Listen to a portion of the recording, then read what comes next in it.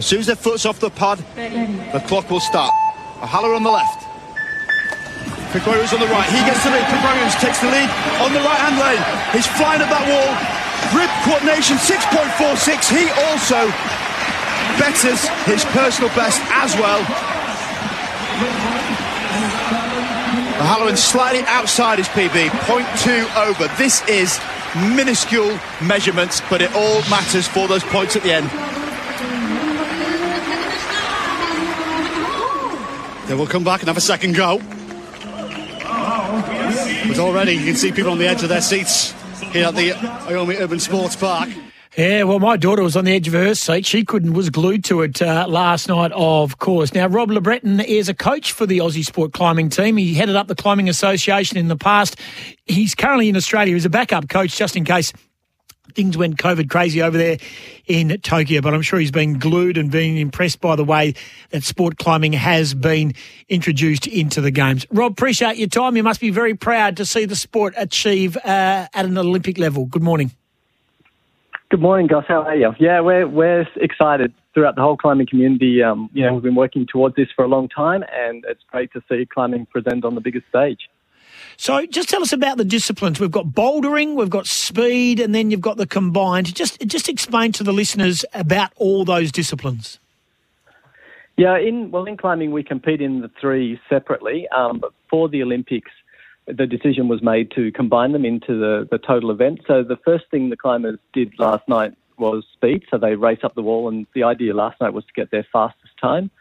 And then they moved to bouldering, bouldering is a short climb over a padded mat, and so the climbers don't use ropes, but if they fall, they've got the big padded mats there, big high jump type mats to fall onto. And then lead is the final discipline, and in that there's a 15-metre wall, and then they have to climb up that with a rope, trailing the rope up behind them, and it's whoever gets the highest on that. So it's sort of a combination of speed in the first event, then you've got strength, power and problem solving in bouldering, and then really it's endurance in the lead climbing.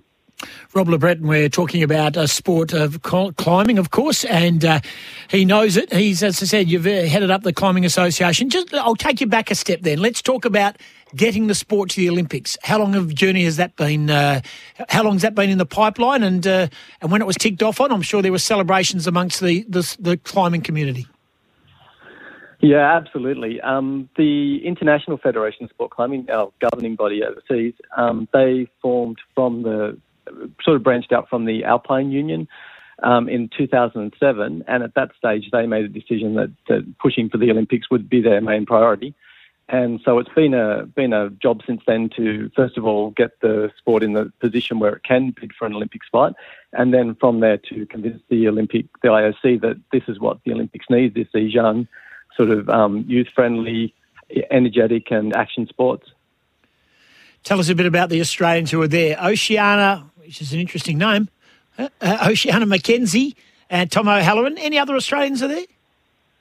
No, we had the two qualified through our Oceania Championships, and Osh was our Oceania champion, fittingly enough, and so she's there to represent the region this evening, and then Tom, likewise, he qualified through the Oceania Championships as our male from this part of the world. There are also international events, but we didn't get any Australians through. Oceania was very close to to qualifying at the international event as well. So she's a really good prospect for this evening. We're really hopeful she'll get through the finals, and then we'll see what happens from there.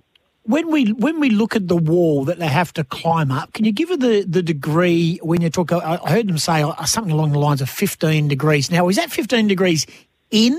You know what I mean? Is that pointing inwards where they're sort of climbing sort of against themselves, or is it 15 degrees out? Yeah, well, the walls vary. The speed wall is 5 degrees overhanging, so it slightly comes out 5 degrees. Yep.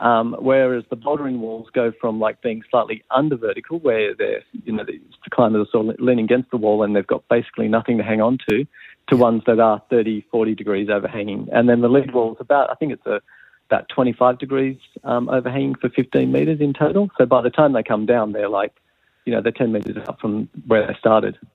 When the climbers arrive, do they know what the wall is going to look like? When do they first get a piece of it? Well, that's really the cool thing about climbing is that unlike just about every other sport, except maybe surfing at the games where things are always changing, when they come, they know the speed climb is going to be the same no matter where they go on the wall. So that's why we can have world records and that type of thing. Whereas the boulders, they don't see them until they step in front of them on the mats, and they're a totally unique climb that they've never seen before when they try and climb those 4 boulder problems that they try and do.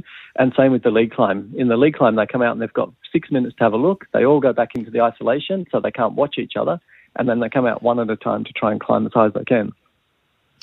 Alrighty, so where does that? So we obviously we're talking about how did our boy go yesterday? I watched a bit of it. It looked like it was a bit of a struggle.